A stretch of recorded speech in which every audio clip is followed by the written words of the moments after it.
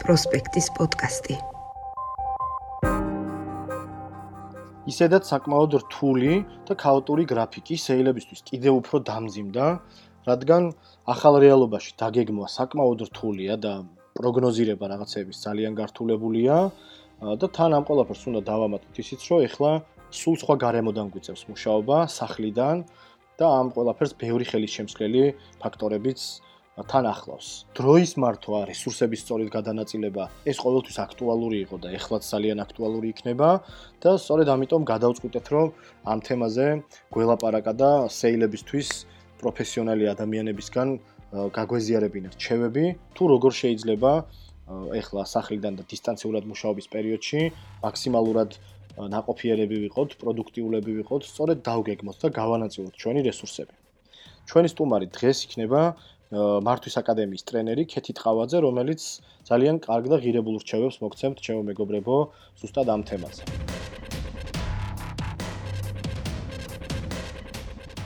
გამარჯობა ქეთი, მადლობა რომ დღეს ჩვენი პოდკასტის სტუმარი ხარ და საინტერესო თემებზე უნდა ვისაუბროთ ერთად. მოგესალმები გუგა, პირიქით ძალიან დიდი მადლობა ესე იგი მოწვევისთვის და მივესალმები ჩვენს ყველა მსმენელს. კი, დღეს ახლა ჩვენ ისეთ თემას უნდა შევეხოთ, რაც მანამდეც ძალიან აქტუალური იყო და დღეს ხო მით უმეტეს, ესე ვთქვათ, ამ სახლში გადმოვარგებამ რადიკალურად შეცვალა ჩვენი დამოკიდებულებები და ქცევები და ძალიან ბევრ სირთულეებთან დაგვაკავშირა, ესე ვთქვათ. რა და ამიტომ ახლა შენ უნდა დაგვეხმარო, როგორ შეიძლება, ესე ვთქვათ, დრო ვმართოთ ეფექტურად თუ რესურსები, მოკლედ გამოუშვი შენი ჯადოსნური რჩევები, რაც შევეცდები ყველანაირად. რაღაცები მომისმენია და ძალიან ბევრი საინტერესო ჩანიშვნები მაქვს გაკეთებული და ეხლა დიდ აუდიტორიას გავუზიაროთ რა. ძალიან კარგი, სიამოვნებით. კაი ბატონო, ქეთი, მოდი მაშინ ესეთი თემით დავიწყოთ. ერთ-ერთი ყველაზე დიდი პრობლემა, რაც დღეს არსებობს, ხო და ამაზე სხვათა შორის მე რამოდენიმე შეხვედრასაც დავესწარი, აი HR-ებით საუბრობდნენ, პროდუქტიულობას ეხება რა, იმიტომ რომ რამდენად შესაძლებელია იგივენაირად პროდუქტიული იყვნენ მათი კოლეგები და ჩვენი კოლეგები სახლის პირობებში და როგორ ფიქრობ რა, როგორ შეიძლება ეს და კი ბატონო, ანუ გაგცემ გუგა ამაზე პასუხს, აბსოლუტურად შესაძლებელია, ანუ მარტო მე არ ვფიქრობ ასე, ბევრი ექსპერტი ფიქრობს ასე, რომ თავარი ეს ყველაფერი არის ინდივიდუალური, თავარია ჩვენ როგორ ვფიქრობთ და ჩვენ ვხედავთ თუ არა ამის, ანუ გვაქვს თუ არა ამის სურვილი და ჩვენს თავის შესაძლებლობას ვხედავთ თუ არა და რაც თავარია რაღაც კონკრეტულ რეკომენდაციებს ვითვალისწინებთ თუ არა. დაგეთანხმები იმ საკითხში, რომ დღეისთვის ეს თემა ძალიან აქტუალურია, ანუ სტატისტიკა არის ასეთი, რომ ევროპაში და ამერიკაში 2019 წელს მხოლოდ 5% მუშაობდა მუდმივად სახლიდან. ამ წუთისთვის ეს პროცენტულობა არის დაახლოებით 60%, 60-70%, ვინც სახლიდან მუშაობს დღესდღეობით, ხო? ანუ რადიკალურად არის გაზრდილი რაოდენობა, მილიონობით ადამიანი, რომელიც თვეების წინ მუშაობდა ოფისიდან, ამ ხალხს უცებ მოუწია, რომ გადასულიყო, გადაბარგებულიყო სახლში და სახლიდან დაეწყოთ მუშაობა. სიახლე როგორც წესი მარტივი არ არის. ყველა სიახლეს მოყვება თავისი სირთულე და ცხადია, სახლიდან მუშაობაც არ არის გამონაკლის. თუმცა აბსოლუტურად შესაძლებელია ექსპერტები როგორც გვეუბნებიან და ჩვენს გარშემო მყოფებში არაერთი ასეთი მაგალითი გვაქვს, თუნდაც შენ, თუნდაც მე და კიდევ ბევრი ჩვენი ახლობელი. თავარია მოვინდომოთ. ანუ თავარი აქ არის ის, რომ სიტუაცია უნდა მივიღოთ მოცემულობად, ანუ ჩვენ თუ დავიწყეთ ნერვიულობას, რომ ოფისში უფრო უკეთესი გარემო მქონდა და იქ უფრო სიწყნარე იყო და იქ უკეთესი იყო და ეხლა სახლიდან მე არაფერი არ გამომივა, მოკეთ აი ამას თუ ვეტყვით ჩვენს თავს ვერ შევძლებთ ესეთ სიტუაციაში.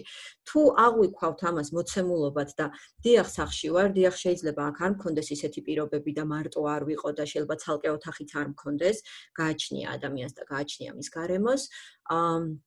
თუ ვიტყვი, რომ კი ამ გარემოში მაინც უნდა მოვახერხო, რომ ვიყო პროდუქტიული, მაშინ გვეუბნებიან, რომ დიდი შანსია, რომ შევძლო. ჩემი ერთი ესეთი საყვარელი გამოთქმა, ჰენრი ფორდს ეკუთვნის ეს გამოთქმა, რომ მიუხედავად იმისა, დადებითად აფასებთ უარყოფითად საკუთარ შესაძლებლობებს, მართალი ხარო.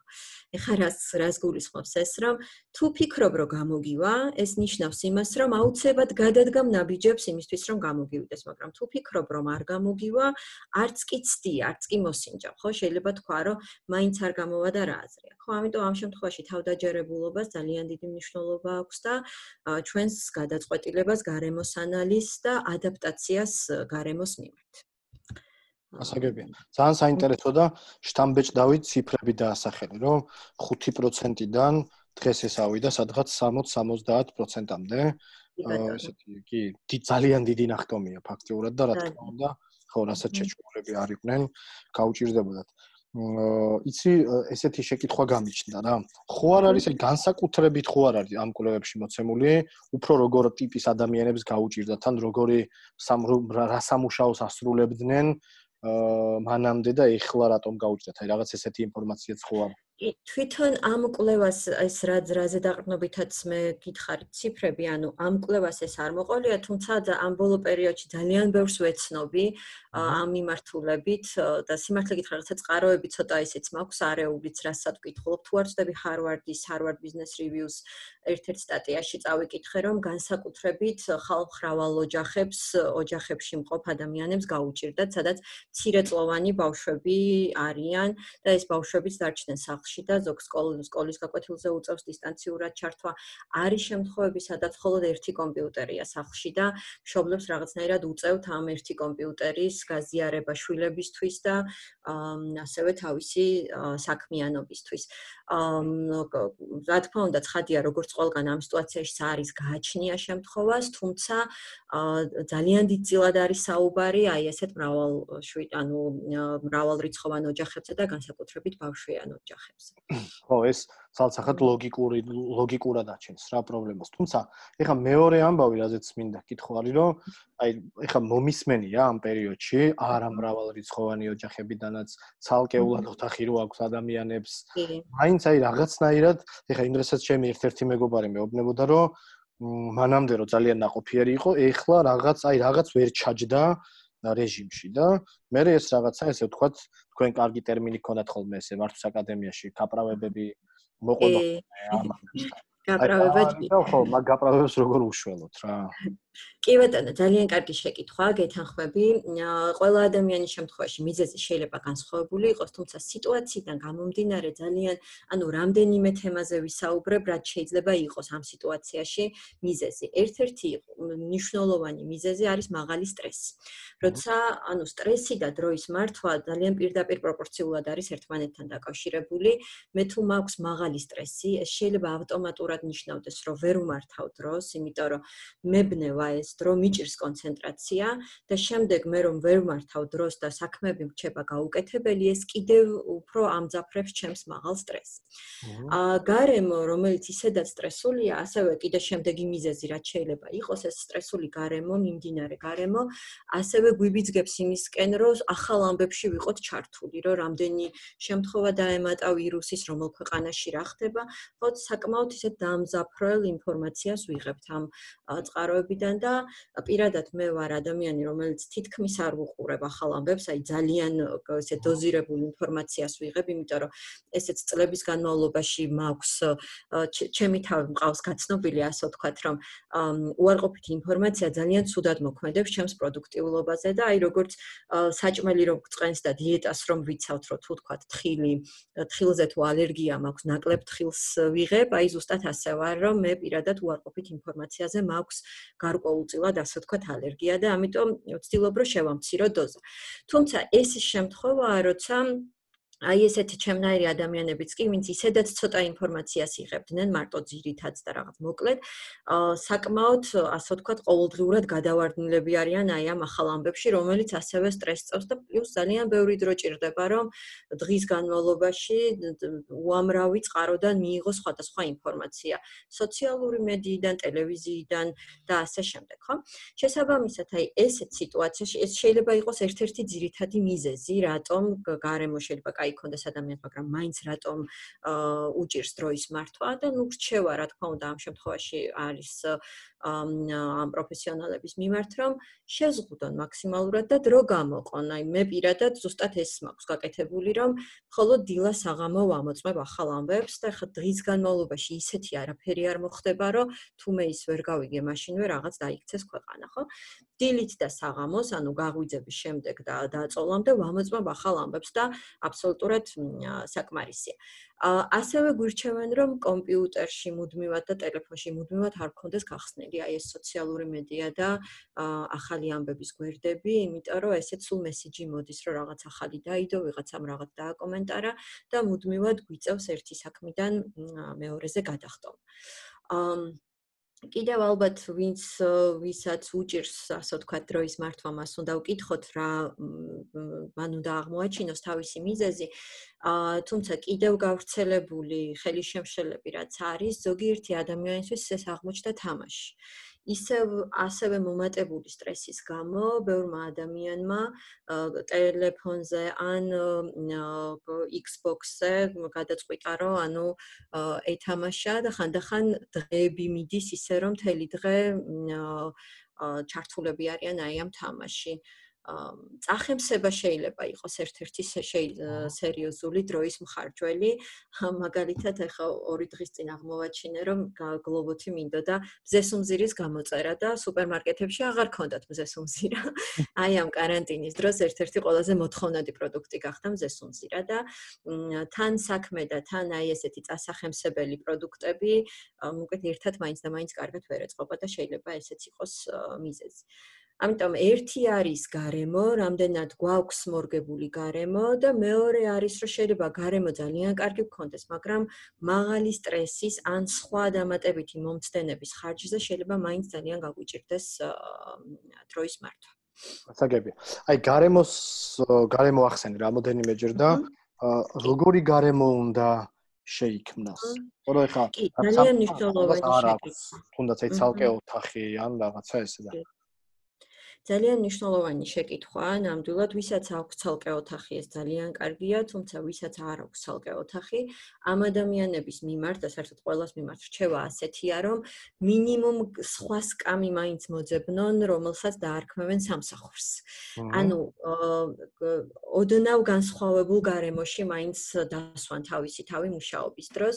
ეხლა ეს არის ძალიან საინტერესო საფუძველი უდევს ამას უკან, რომ რატომ უნდა იყოს ეს განსხვავებული, ხო? ასევე დავამატებ იმას, რომ მხოლოდ განსხვავებული სკამი არა, გვირჩევენ, რომ დილით რო ავდგეთ დაახლოებით იგივე დროს, რა დროსაც ვიღვიძებდით ხოლმე, ან რა დროსაც გადავწყვეტ რომ ავდგეთ, შევეცადოთ, რომ ყოველ დღე ერთი და იგივე დროს ავდგეთ. ანუ დილის რუტინა უნდა გქონდეს ერთნაირი. თუ ჩვენ გვიანობამდე ღამის 3 საათამდე, 4 საათამდე ვუყურებთ თქვათ ფილმს და მერე მეორე დღე შუა დღემდე გადავწყვიტეთ ძილი და ეს თუ სამუშაო დღე არის, შეიძლება ჩვენი განრიგი კი არის მოქნილი, თუმცა ძალიან გაგვიჭირდება შემდეგ, რომ ჩვენი ქვეცნობიერი გადავიყვანოთ მუშაობის რეჟიმში. ეს და ეს ორგანიზმის კიდე დამატებითი სტრესია. რაც შეიძლება ნაკლები სტრესი რომ მივაყენოთ ჩვენს ორგანიზმს, მოკლედ გვირჩევენ, რომ ერთი რომ ღამის ძილი ძალიან მნიშვნელოვანია და პლუს აი ეს დილის რუტინა, რომ ერთი და იგივე დროს გავიღვიძოთ, მივირთვათ, თუ შესაძლებელია, რომ ოჯახის წევრების განრიგით დილის რუტინაც მოვარგოთ ჩვენს რუტინას, ეს იქნება იდეალური, რომ ერთად ვისაუზმოთ ყველამ და მერე ბავშვების სკოლის გაკვეთილებში ჩაერთონ და მშობლებმა დაიწყონ მუშაობა, ეს იქნება ყველაზე უკეთესი.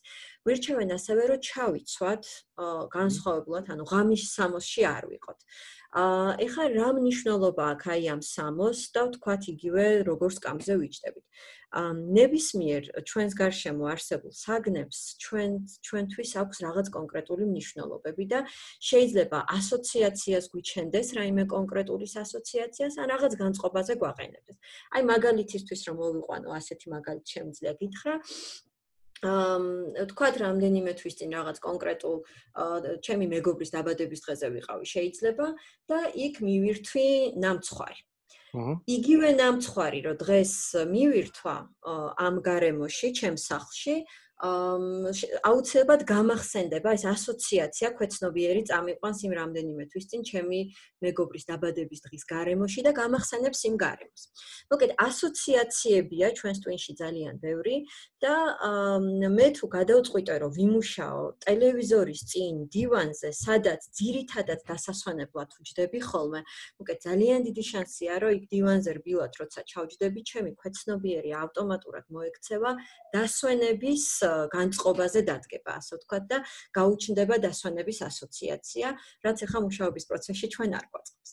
ამიტომ მაქსიმალურად უნდა შევეცადოთ, რომ განწყობა სამუშაო განწყობაზე მოვიყვანოთ ჩვენი თავი და თუნდაც აი ეს ტანსაცმელი ხა შეიძლება ფეხზე არ ჩავიცვათ ქუსლიანი ფეხსაცმელი ან გარე ფეხსაცმელი და გვეცვას ჩვეულებრივად ოთახის, თუმცა აი მაინც მოწესრიგებული, როდესაც ვართ, უფრო მეტი შანსია რომ ვიყოთ პროდუქტიული, ვიდრე ღამის სამოსვლით. ნუ კიდევ ვიმეორებ როგორც დასაწყისში, რომ ყველაფერი ინდივიდუალურია, შეიძლება იყოს ადამიანი, რომელსაც გამოსდის ღამის ტანსაცმელში ძალიან კარგად მუშაობა, თუმცა უმეტეს შემთხვევაში ჯობს რომ გარემო შევიქმნათ ისეთი რომ ჩვენს ქვეცნობიერს მივცეთ მუშაობის განწყობა. ანუ თუნდაც მარტო ერთ ოთახში თუ ვცხოვრობთ, ან ორ ოთახიან ბინაში თუ ვცხოვრობთ რამდენიმე ადამიანი, ერთი კუთხე მაინც სადმე ოთახში რომ ჩემთვის გამოვყო და იქ სკამი დავიდგა და რაღაც პატარა მაგიდა, რაზეც ვიმუშავებ და იმას დავარქვა ჩემი სამსახური, უკვე გაცილებით მეტი შანსი მაქვს, რომ ვიყო პროდუქტიული, ვიდრე თუ მე ჩემს საწოლზე ვარ ჩამომჯდარი და ისევ ვცდილობ რომ ვიმუშაო, ან ტელევიზორის წინ ვზივარ და ვცდილობ რომ ვიმუშაო. კი ბატონო. ხო, ლოგიკურია, რა ხა ოფისებშიც ჩვენ ხო ხას ჩვენი მაგიდა გვქონდა, სადაც მივდიოდით, მუშაობდით და შემდეგ ბრუნდებოდით, რა და ეს რუტინა. სხვათა შორის ეხლა ხანს ვებინარი მქონდა და ვებინარი რო დასრულდა, ჩემმა მეგობარმა მომწერა. კარგი იყო, მოკლედ მადლობა და ერთი კითხვა მაქვსო და შორტებით იჯექიო და აი ზუსტად ეხა შევასწრე. არა, მეც აი ზუსტად ესე ჩაცმული, ესე შეკაზმული დავდივარ დილიდან საღამომდე. თან იცი რა მოწესრიგებული როცა ვართ ეს განწყობაზეც მოქმედებს უფრო თავდაჯერებული ხარ ადამიანი როცა რაღაც ხა შეიძლება ყოველდღე ესეთი ქალბატონებმა შეიძლება ესეთი მძიმე მაკიაჟი არ გაიკეთონ ყოველდღე მაგრამ მინიმუმ მოწესრიგებული თმები და რაღაც გამოწყობილი ტანსაცმელი უფრო მეტ თავდაჯერებულობასაც გვაძლევს და თუნდაც არ ვიცი კოლეგას კლიენტს როცა ტელეფონით ვესაუბრებით გაცილებით უფრო ომახიანი ვართ ესეთ დროს ვიდრე როცა რაღაც ღამის სამოსში ვართ და შეიძლება ლოგინზავით ჩამოვჯდარი. გასაგებია. ქეთი, ეხლა ერთი ესეთი კითხვა მაქვს. ეს ყველაფერი შეიძლება გაკეთდეს, თუმცა მომხმარებლებშიც იმდენი რაღაცეები შეიცვალა, რომ ძალიან რთული, აი მანამდე მოკლედ თუ დაგეგმავდი, რომ აი დილით რაღაცას გავაკეთებ. მოდი სეილების კუთხით ვიკითხავ, ხო უფრო. კი, რა თქმა უნდა, რა თქმა უნდა. არ მოვიდგინოთ, რომ აი სეილი გეგმავდა, ხო, რომ მაგალითად 11-დან პირველამდე დარეკავდა, მე რაღაცას გააკეთებ და შემდეგ იმეილებს უპასუხებ და შეხვედრები ექნებოდა. ეხლა ეს ყველაფერი რაღაც თავდაყირადაც გამოკლეთ რა და კომუნიკაციის შეიძლება ის დოზაც აღარ არსებობს და ასე შემდეგ. აქ რა შეიძლება გაკეთდეს, რომ აი დღეც კარგად დაიგეგმოს, ნაყოფიერებაც არსებობდეს და ყველაფერი კარგად განვითარდეს. კი, ზოგადად დაგეგმვა კონკრეტ რაც შეიძლება მეტი კონკრეტიკი დაგეგმვა არის დროის მართვაში ძალიან მნიშვნელოვანი. იმიტომ რომ თუ გვინდა რომ რაღაც შესრულდეს, უნდა ვიცოდეთ კონკრეტულად რას ვაკეთებთ და როდის ვაკეთებთ ამას. თუმცა აბსოლუტურად გეთანხმები, რომ ზარებზე პასუხი შემცირებულია, როცა ადამიანი სახლშია, ყოველთვის არ არის მზად რომ თუნდაც ტელეფონს უპასუხოს, შეიძლება არ ვიცი, ბავშვს უვლიდეს რაღაც კონკრეტულს აკეთებდეს, ხო? ამიტომ ეს შემთხვევაში რაც შეიძლება ვურჩიოთ ჩვენს მსმენელებს და გამყიდველებს არის ის, რომ შეიძლება წინასწარ უბრალოდ მესიჯით შეუთანხმდნენ თავის კლიენტებს ამ ზარის შესახებ, ან ვიდეო ზარის შესახებ, ან იმეილით მიაწოდონ ინფორმაცია, თუმცა ანუ კომუნიკაციაში იმეილი ყველაზე ისეთი კომუნიკაციაა, ხო? ანუ ამ შემთხვევაში შეიძლება გამყიდველისთვის ძალიან მნიშვნელოვანი იყოს ტელეფონით დაკავშირება, ან უკვე ისეთი ხანძლივ კლიენტთან შეიძლება ვიდეოთი დაკავშირება. ამიტომ წინასწარ თან თუ ვიდეოთი კავშირზეა საუბარი, მოწესრიგებულიც უნდა იყოს ადამიანი. შესაბამისად, წინასწარ თუნდაც მესიჯით შეთანხმება იქნება ძალიან კარგი. და ამის რაღაც გეგმაში ჩასმა, ასე ვთქვათ, რომ ჩაინიშნოს, ჩაიწეროს, ხო? ეს წეგან ვახსენე, რომ გეგმა, როცა არსებობს, რაც შეიძლება მეტი კონკრეტიკით, უფრო მეტი შანსია, რომ შესრულდეს და ამას ეს მინდა, რომ ცოტა ხანი განვავრცო. ჩვენ თუ არ ვინიშნავთ, რა გვაქვს გასაკეთებელი, და თუ გვახსოვს, თქვათ 10 კლიენტთან მაქვს შეიძლება დასარეკი და შეთავაზება გასაგზავნი და შეიძლება ძალიან კარგადაც მახსოვს ეს 10-ვე ადამიანი, ვისთანაც მაქვს დასარეკი. თუმცა თუ ეს ჩამოწერილი არ არის, ჩვენი გონება ისე არის მოწყობილი, რომ პერიოდულად გვახსენებს, რომ არ დაგვავიწყდეს, მუდმივად ეშინია ჩვენს ქვეცნობიერს, რომ რაღაც შარში არ გავეხვეთ, ასე ვთქვათ, და რამე არ გამოგჩეს, ამიტომ სულ გვახსენებს და სულ სხვა რაღაცა შეიძლება ვაკეთებდეთ, შეიძლება ვფიქრობდე, რომ აი საღამოსკენ დავრეკავ კლიენტებთან და ეხლა დავწერ, არ ვიცი, რაღაც შეთავაზებას ან რაღაც ინსტრუქციას დავწერ და ამ დროს შეიძლება სულ გვახსენებდეს ეს ჩვენი ქვეცნობიერი და ეს იწვევს დამატებით სტრესს, რომ ვაიმე არ დამავიწყდეს და რაღაცნაირად ვაიმეს რეჟიმში ვარ. ამიტომ გვირჩევენ, რომ რაც შეიძლება მეტი კონკრეტიკით ვქონდეს დაგეგმილი, რას ვაპირებთ, რომ გავაკეთოთ, როდის ვაპირებთ, რომ გავაკეთოთ და თუნდაც იმ კლიენტს წინასწარ მესიჯით, რომ შევეხმიანოთ და ვუთხრათ, რომ 5 საათისკენ რომ გადმოგირეკოთ, ხომ არ იქნება თქვენთვის ესეთი არახელსაყრელი, ძალიან დიდი შანსია, ფაქტურად ალბათ 90%-ზე მეტია შანსი, რომ იქიდან პასუხი იყოს, რომ არანაირი პრობლემა არ არის შემეხმიანეთ, ხო? იმიტომ რომ ამ ადამიანსაც მივცემთ დროს, რომ წინასწარ დაგეგმოს და მოემზადოს. კი, ესე იგი, მოკლედ დაგეგმა დეტალურად გაწერა პანდემიამდეც და პანდემიის შემდგომ, ხო? კი, ეს ყოველთვის არის და რჩება მნიშვნელოვან საკითხად. ქეთი, რამე ისინი ხო არ არსებობს რა ამისთვის აპლიკაციები, ან ხო არ განახლდა, რაღაც აპლიკაცია შეიძლება არსებობდა, მაგრამ აი ამ პანდემიის პირობებში რაღაც ჩაემატა. ესეთი რაღაც ხო არ მომხდარა შემთხვევით. სიმართლე გითხრა, ახალ დამატებებზე არ მაქვს ინფორმაცია, არ მომიძებნია და ესე თვალში არ მომხვედრია. ერთი რაც დადებითი მხარე აქვს, მე მჯერა და არა მარტო მე ძალიან ბევრ განვითარებაზე მიმართულ ადამიანს ჯერა, რომ ყველაფერს აქვს თავისი დადებითი მხარე, ანუ ეს პანდემია ბევრი რაღაცისთვის, რა თქმა უნდა, ძალიან უარყოფითია, თუმცა ერთ-ერთი რაზეც ძალიან ბევრი საუბრობს, რის გამოა დადებითი, არის ზუსტად ტექნოლოგიური განვითარების კუთხით ძალიან დადებითი შედეგები მოყვება, იმიტომ რომ ყველა კომპანიამ ფაქტიურად, ვინც ტექნოლოგიების კუთხით მუშაობს, ძალიან გააუმჯობესა და ანუ გეგმავენ და აუმჯობესებენ თავის პროდუქტებს და დარწმუნებული ვარ, რომ ბევრ კარგ პროდუქტს, ბევრ კარგ აპლიკაციას დაემატება ასეთი აპდეიტები. ყველაზე მეტად, რასაც ვურჩევდი ნებისმიერ ადამიანს, პირველი და უპირველესი ეს არის ელექტრონული კალენდარი. რაშიც ვახდენთ ჩანიშვნას და აი გეგმისთვის ყველაზე მნიშვნელოვანი რაც არის, რომ კონკრეტული თარიღი, საათი, ადგილი გქონდეს განსაზღვრული, რას ვაკეთებთ და როდის ვაკეთებთ, აი ელექტრონულ კალენდარს აქვს ზუსტად აი ეს ფუნქცია, რომ ჩავსვათ კონკრეტულად როდის ვაკეთებთ, როდის ვაპირებთ რაღაც კონკრეტული ნაბიჯის გადადგმას. სხვა დანარჩენი აპლიკაციები, უამრავი აპლიკაციაა კიდევ, რაც გამოიყენება დროის მართვისთვის. პირადად მე ვიყენებ Anydo's და Evernote-ს, თუმცა ესენი არ არის ერთადერთი და განუმეორებელი. ასევე არის ტელეფონებს თავისი მოყვება Notes ქვია, iPhone-ს რაც მოყვება, ბევრ ტელეფონს მოყვება თავისი ჩაშენებული აპლიკაციაც და ასე ვთქვათ, აი უბრალოდ რომ დაგუგლოთ დროის მართვის რაღაც time management apps, ანუ ძალიან ბევრ აპლიკაციას ამოაგდებს Google და აქ რასაც ვურჩევდი ჩვენს მსმენელს როგორ შეარჩიონ მათზე მორგებული, ეს არის რომ გადმოწერონ, ნახონ ინტერფეისი და რაზეც უფრო ასე იგრძნობენ თავს, რის მიმართაც უფრო მეტად კომფორტულად იგრძნობენ თავს, ის აპლიკაცია გადმოწერონ. ახლა წეგან ვახსენე მე Anydo და Evernote, ორივეს უფასო ვერსიას ვიყენებ პირადად მე. პირადად ჩემთვის სიმარტივე არის ძალიან მნიშვნელოვანი და ანუ საკმაოდ მარტივი, ოღონდ საკმაოდ კარგი ფუნქციების პროგრამებია ესენი. არის კიდევ პროგრამები, რომელსაც ცოტა უფრო დახვეწილი, უფრო რთული ინტერფეისი აქვს.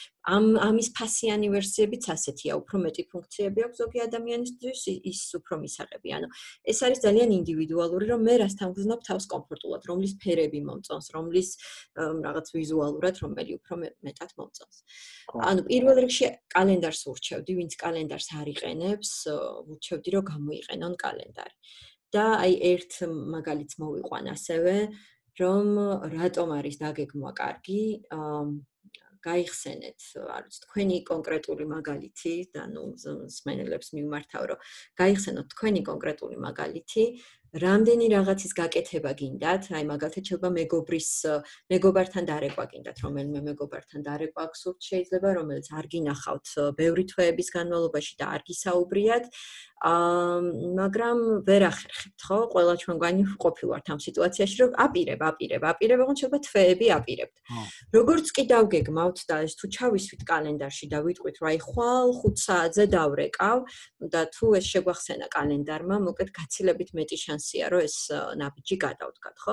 შეიძლება ექიმთან წასვლას ვაპირებდეთ ძალიან დიდი ხნის განმავლობაში, როგორც კი ჩავეწერებით ექიმთან, უკვე ფაქტიურად თითქმის 100%-იანი შანსია, რომ მოხვდეთ ექიმთან. ანუ ეს არის ერთგვარი ბიძგი, მოკლედ, რომ გააკეთეთ. კი, ერთგვარი ბიძგია, ამიტომ კონკრეტულად თარიღი, საათი, ადგილი. ნუ თუ სახლში ვართ ან ოფისში ვართ, ადგილი ცხადია, მარტო თარიღი და საათი გვაქვს გადასაწყვეტი. ეს საინტერესო იქნება, სახლშიც აი როგორც შენ თქვი წეღან, რომ სკამს უნდა დაარქვა სამსახური, ესე უნდა დაარქვა.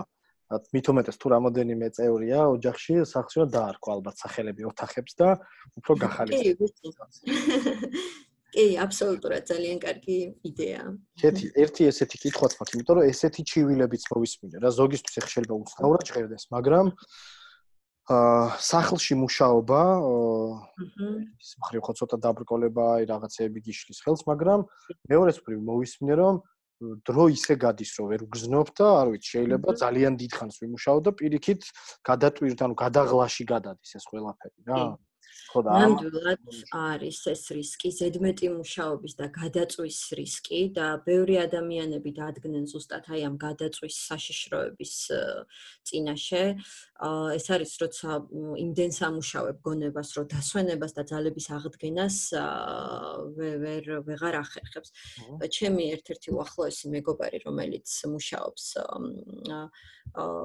ლონდონში, ერთ-ერთ აუდიტორულ კომპანიაში მენეჯერის პოზიციაზე, ქართველია, ცხოვრობს მარტო იქ და რამდენიმე დღის წინ მოკლედ მეგობრები ვეღარ პოულობდით, არანაირი სოციალური მედიის კონტაქტზე აღარ გამოდიოდა საერთოდ და ნუ ბოლოს აღმოვაჩინეთ, რომ დღეღამურად მუშაობდა, იყიდა უზარმაზარი მონიტორი, ახალი სკამი, საოფისე სკამი, რომ კომფორტულად დამჯდარიყო და მოკლედ დაჯდა ამ სკამზე და დაიწყო მუშაობა და აღარ გაჩერდა. და ზუსტად აი ეს რომ თან როცა არ არსებობს აი ეს კონკრეტული როდის იწყებ მუშაობას და როდის ამთავრებ თუ მარტო ცხოვრობ სახლში და იღვიძებ და ავტომატურად იწყებ მუშაობას და ძალიან გვიანობამდე შეიძლება ვერ მიხვდე რომ უნდა გაჩერდე ბევრი ადამიანი დადგა ზუსტად აი ამ გადაწვის რისკის ქვეშ. ესეთ შემთხვევაში მოკლედ ამის მიზეზი შეიძლება ორი არსებობდეს. ერთი მიზეზია, რომ უბრალოდ სამუშაო გაქვს ძალიან ბევრი და კომფორტი იპოვე, რომ წნარად ხარ, მარტო ხარ, არსაწასვლა არ გიწევს და მუშაობ და მეორე მიზეზი შეიძლება არსებობდეს ის, რომ იმდენად ნერვიულობ გარემოზე, რაც ხდება, რომ რაღაცნაირად გაქცევის სტრატეგია გაქვს, რომ ოღონდ არ იფიქრო არსებულ სიტუაციაზე, არსებულ რისკებზე, რაღაცა თავს იხჩობ მუშაობაში. ნუ მიზეზის და მიუხედავად ეს არ არის კარგი და ესეთ სიტუაციაში მოკლედ ადამიანებს ურჩევენ, რომ რაც არ უნდა კარგი გარემო გქონდეს, ანუ დააწესე საზღვრები. კონკრეტული როდის იწყებ, როდის ამთავრებ, კონკრეტული დროები, წინა დღეს დაგეგმე მეორე დღე, რაღაც კონკრეტული ამოცანები და გააზრებულად უნდა მოხდეს ამის დაგეგმვაც, რომ რამდენი ეტევა ერთ სამუშაო დღეში, ვთქვათ, იმაზე მეტი არ გავაკეთოთ და შევეცადოთ, რომ ანუ ეს ჩარჩოში მოვაქციოთ საკუთარი თავი და ჩვენ ვმართოთ ჩვენი საქმე და ჩვენი დრო და აქეთ არ გვმართოს გარემო. აი ეს არის რჩევა ზუსტად ესეთი ადამიანების მიმართ. კი ბატონო, მადლობა. კიდე ერთ საკითხს მინდა შევეხო, აი ეხლა ზუსტად ამ თემას გაგრძელება ფაქტიურად. როცა მე შენგან მახსოვს ძალიან კარგად ეს თემათან და სამუშაო ფლოუში რო შედიხარ, აი ზუსტად მაგ დროს შეიძლება დაგათენდეს თავზე, ის ვიდეო რვა დამათენდა კიკეთში რო აი ეს ბიჭი დაგათენდეს ადამიანს თავზე. მაგრამ ამ ფლოუში შესვლა, როგორც აღმოჩნდა, აი წეღა რო საუბრობდით, უჭირს ხალხს სხვადასხვა ფაქტორების გამო და აქაც არსებობს ეხლა რამე აი სახლში, ვისაც შვილი ყავს, შვილები, რა ვიცი, მშობლებთან ერთად ცხოვრობენ, როგორ შეიძლება უფრო გაუმარტივდეთ ამ პროცესში შეცურვა. კი, ძალიან კარგი შეკითხვა. მოდი ჯერ განმარტავ მსმენელისთვის რა არის flow, ანუ flow ეს არის დინება.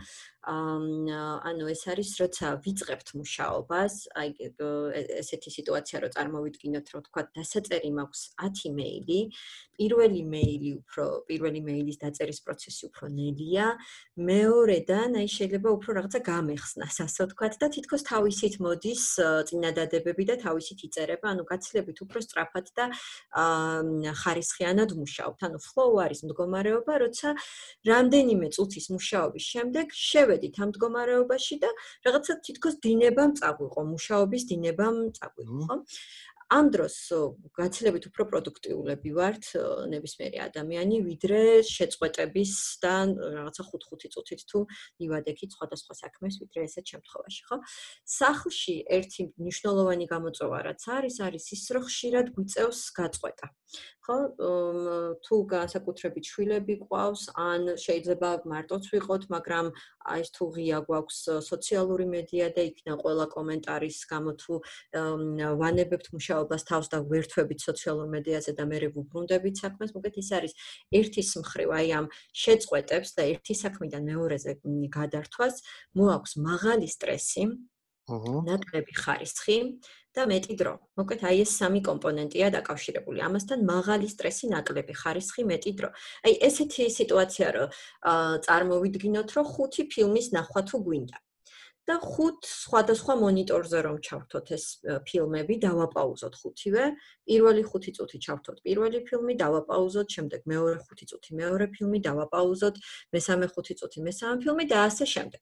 ბოლოში რო გავალთ, დავიწყოთ ისევ პირველი ფილმიდან, შემდეგი 5 წუთი და ნუ რაღაც 5 ჯერ საათნახევარი რამდენიც არის, რაღაცამდე საათში ეს 5-ვე ფილმი დამთავრდა.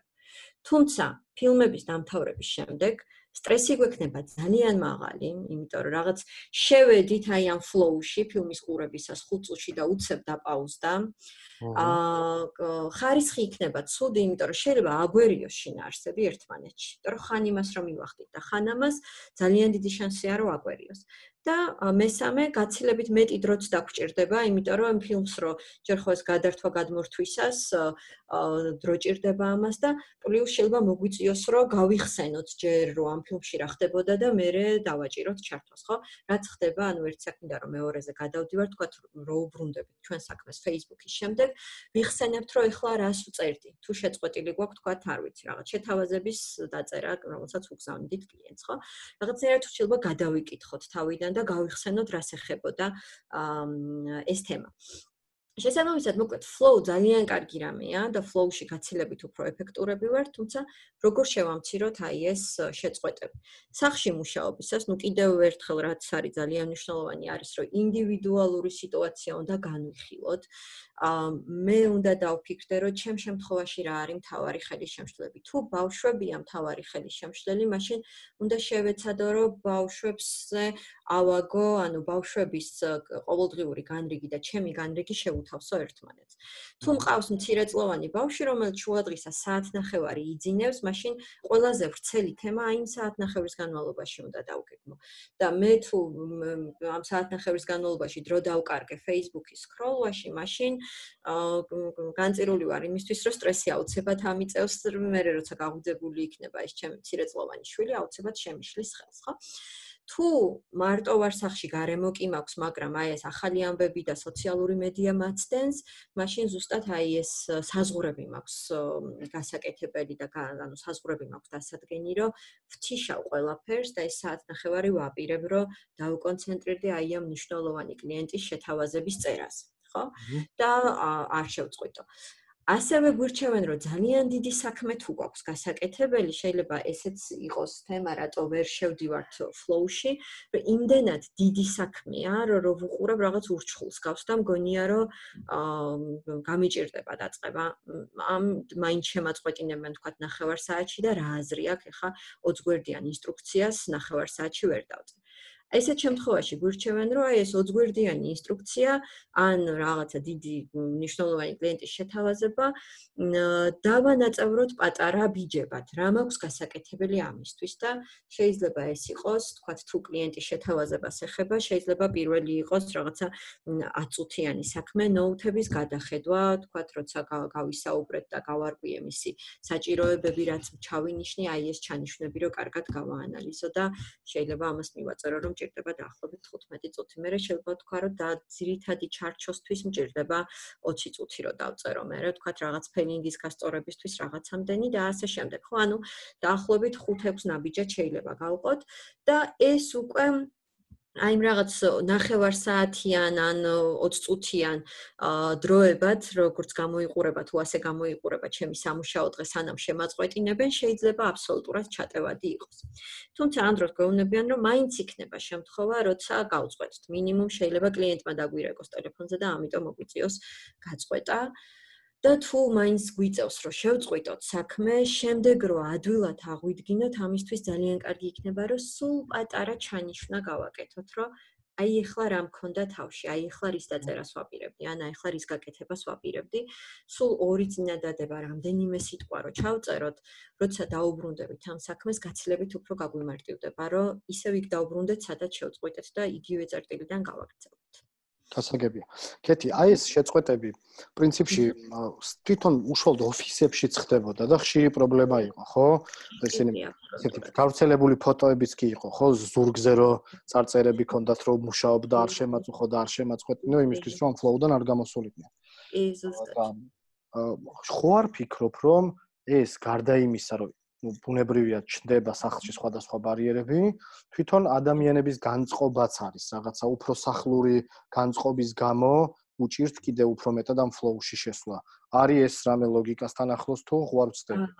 კი, ეს არის ძალიან ინდივიდუალური რამ, ანუ აბსოლუტურად გეთანხმები, რომ ოფისებშიც იყო, წარწერაც კი ნამდვილად უამრავი ფოტო არის ასეთი ინტერნეტში, ასევე ძალიან ხშირად ოფისებში ყურსასმენებს იყენებს ხალხი, რომელშიც მუსიკა არ არის, მაგრამ ეს ყურსასმენები ნიშნავს, რომ არ დამელაპარაკოთ, მე აქ არ ვარ, აი ამას, რომ არ გამთიშოთ საქმიდან. სახლში აი ზუსტად რა თემითაც დავიწყეთ საუბარი, დასაწყისში საუბრობდით აი ამ განწყობებზე და ასოციაციებზე, სახლი თავისთავად ასოცირდება დასვენებასთან. და აი ეს ჩვენს ქვეცნობიერს ძალიან უჭირს, ზუსტად მიჩვეულია რაღაც, უკეთ ჩვენს ქვეცნობიერს აქვს მომზადებული რაღაც შორტკათები, ასე ვთქვათ, აი ამ ასოციაციების სახით, რომ ვთქვათ, აი არ ვიცი, იმას ფეირვერკს რო ხედავთ, ავტომატურად კარგ ხასიათზე ვდგებით, ხო? იმიტომ რომ ეს არის რაღაც ჩვენს ქვეცნობიერში არსებული ასოციაცია, რაღაც ბედნიერებასთან ასოცირდება. ხო? ზუსტად ეს არის, სახლი ასოცირდება დასვენებასთან. საძინებელი ოთახი კიდევ უფრო მეტად ასოცირდება დაძინებასთან. ხო, აი ზუსტად ამიტომ საუბრობდით წეღან, რომ სკამი უნდა გქონდეს, რომელსაც სამსახური ქვია, რომ ანუ მაქსიმალურად აი ეს ასოციაციები, დასვენების და განტვირთვის ასოციაციები მუშაობის დროს ჩავხსნათ, ასე ვთქვათ და არ შეგვიშალოს ამან ხელი. განსაკუთრებით ნამდვილად გეთანხმები ამაში, რომ უმრავლესი ადამიანის შემთხვევაში სახლში გაცილებით უფრო მეტად არსებობს ეს პრობლემა ზუსტად აი ამ განწყობის და გარემოს გამო. და კიდევ უფრო მეტად უნდა მოინდომოს, ასე ვთქვათ, კონკრეტულად ადამიანმა, რომ შეძლოს, რაც შეიძლება იზოლირება აი ამ ასოციაციისგან და პირიქით შეიქმნას მუშაობის განწყობა და მუშაობის ასოციაცია შეუქმნას თავის ქვეცნობით. ესე იგი, ჩვენ ახლა რომ შეჯამებისკენ წავიდეთ, განწყობის ამბავი მნიშვნელოვანია ცალსახად, ხო? კი, ძალიან. ანუ შენ თუ შეგიძლია, რამოდენიმე ესე მოკლე შეჯამებასავით, რამოდენიმე თემა ქეთისგან ესე დავარქოთ ამ დასკვნით ნაწილს. კი ბატონო, აუცილებლად პირველ რიგში ანუ გაყიდვების მიმართულების თანამშრომლებს ვეტყოდი, რომ ძალიან მნიშვნელოვანი როლი აქვთ და საყრდენები არიან კომპანიისთვის განსაკუთრებით ამ სიტუაციაში და ანუ მათი პროდუქტიულობა პირდაპირ არის დაკავშირებული კომპანიის კარგად ყოფნასთან და დანარჩენი თანამშრომლების კეთილდღეობასთან. პირველი ანუ რასაც ვურჩევდი, რომ გაანალიზონ რა უშლით ხელს. ანუ იმისთვის რომ მივიღოთ წამალი, ჯერ უნდა ვიცოდეთ დიაგნოზი, ხო? ანუ ეს არის ძალიან მარტივი, მაგრამ ძალიან მნიშვნელოვანი რამ. შესაბამისად, ცოტა ხანი, 10-15 წუთი რომ მიუძღვნან აი ამ საკითხს, რომ დაფიქრდნენ, რატომ ვერ არიან პროდუქტიულები. თუ ხელის შემშლელები აქვთ გარშემო, აღმოაჩინონ ეს ხელის შემშლელები და ხელის შემშლელების აღმოჩენა არის ძალიან მნიშვნელოვანი. როგორც როცა ადამიანებს ვისაც უნდა რომ ბევრი ფული ქონდეს, ურჩევენ რომ ჯერ ხარჯების დაზოგვაზე იზრუნონ და შემდეგ იზრუნონ მეტი შემოსავლის მიღებაზე, ზუსტად ასეა. პირველ რიგში უნდა აღმოვაჩინოთ, რას მიაქვს ჩვენი დრო და შემდეგ უკვე კიდევ უფრო მეტი ტექნიკებით ვიზრუნოთ პროდუქტიულობას. ანუ ანალიზი გავაკეთოთ, სად ვართ, რა გვიშლის ხელს, რა გვაცდენს, რა მჭირდება იმისთვის, რომ ვიყო უფრო პროდუქტიული, გარემო შეეცადონ, რომ ანუ მაქსიმალურად ისეთი გარემო შეარჩიონ, სადაც განწყობა ექნებათ მუშაობის, ზედმეტი სოციალური მედია, ახალი ამბები და ასე შემდეგ, მაქსიმალურად შეეცადონ, რომ ჩათიშონ მუშაობის დროს, რომ აი ეს ერთი საქმიდან მეორეზე გადართვა, გადმორთვის თემა არ იყოს. ოჯახის წევრებთან შეეცადონ, რომ შეუთავსონ მათ გრაფიკს, ოჯახის წევრების გრაფიკი და ეს სადილი იქნება, საუზმე იქნება, დასვენების დრო იქნება, თუ რაც იქნება, შეეცადონ, რომ ერთად დაისვენონ და ერთად იმუშაონ. პლუს ის რომ ანუ ერთი რო გაიგეს სად არიან, მეორე სად უნდათ რომ იყვნენ, რა ნაბიჯები აქვთ გადასადგმელი და ასევე ძალიან მნიშვნელოვანია რომ დაიჯერონ რომ შესაძლებელია სახლიდანაც იყვნენ ზუსტად იგივენაირად პროდუქტიული როგორიც იყვნენ ოფისიდან, ხო? თუ ამის არ ჯერათ, არავითარ შემთხვევაში არ გამოვათ, ანუ აი ეს თავდაჯერებულობა არის ძალიან მნიშვნელოვანი. ნეიროლინგვისტური პროგრამირებაა ასეთი დარგი ძალიან საინტერესო, ზუსტად ქვეცნობიერთან მუშაობის და ანუ კოუჩინგისთვის ძალიან მნიშვნელოვანი, კარგი საინტერესო მიმართულება და ეს ნეიროლინგვისტური პროგრამირება ამბობს ასეთ რამეს, რომ თუნდაც ფიქრობდეთ, რომ რაღაც არ შეგიძლიათ, დაფიქრდით, რომ შეგეძლოთ, რა იქნებოდა გამოსავალი. რომ ეს გვაძლევს უკვე იმის საშუალებას, რომ დავფიქრდეთ, რომ ვიპოვოთ გამოსავალი. თუნდაც ბევრ ხალხთან ერთად ვიწრო გარემოშიც არის შესაძლებელი, მთავარია მივიღოთ ჩვენ ეს გადაწყვეტილება და მოვარგოთ ჩვენი გარემო, ჩვენი სამუშაო განრიგი აი ამ ჩვენს გარემოს რაც გვაქვს. ძალიან დიდი მადლობა. პირიქით. საინტერესო იყო, მოკლედ ყოველთვის შენი მოსმენა საინტერესოა ხოლმე და ეს პოდკასტიც ძალიან საინტერესო გამოვიდა და ჯერა რომ ჩვენი მსმენელებიც ძალიან ისიამოვნებენ და მიიღებენ ბევრ კარგ რჩევას, იმიტომ რომ ნამდვილად აქვს სირთულეები, როგორც ჩვენ ვისაუბრეთ სახლიდან მუშაობას, თუმცა შენმა ბევრმა მაგალითმა და ასევე ბოლო ფრაზამაც გვაჩვენა, რომ თავარია დავფიქრდეთ, მოკლედ, რატომ არის ეს სირთულეები და მერე გადავლახოთ. და გადავდგეთ ნაბიჯები.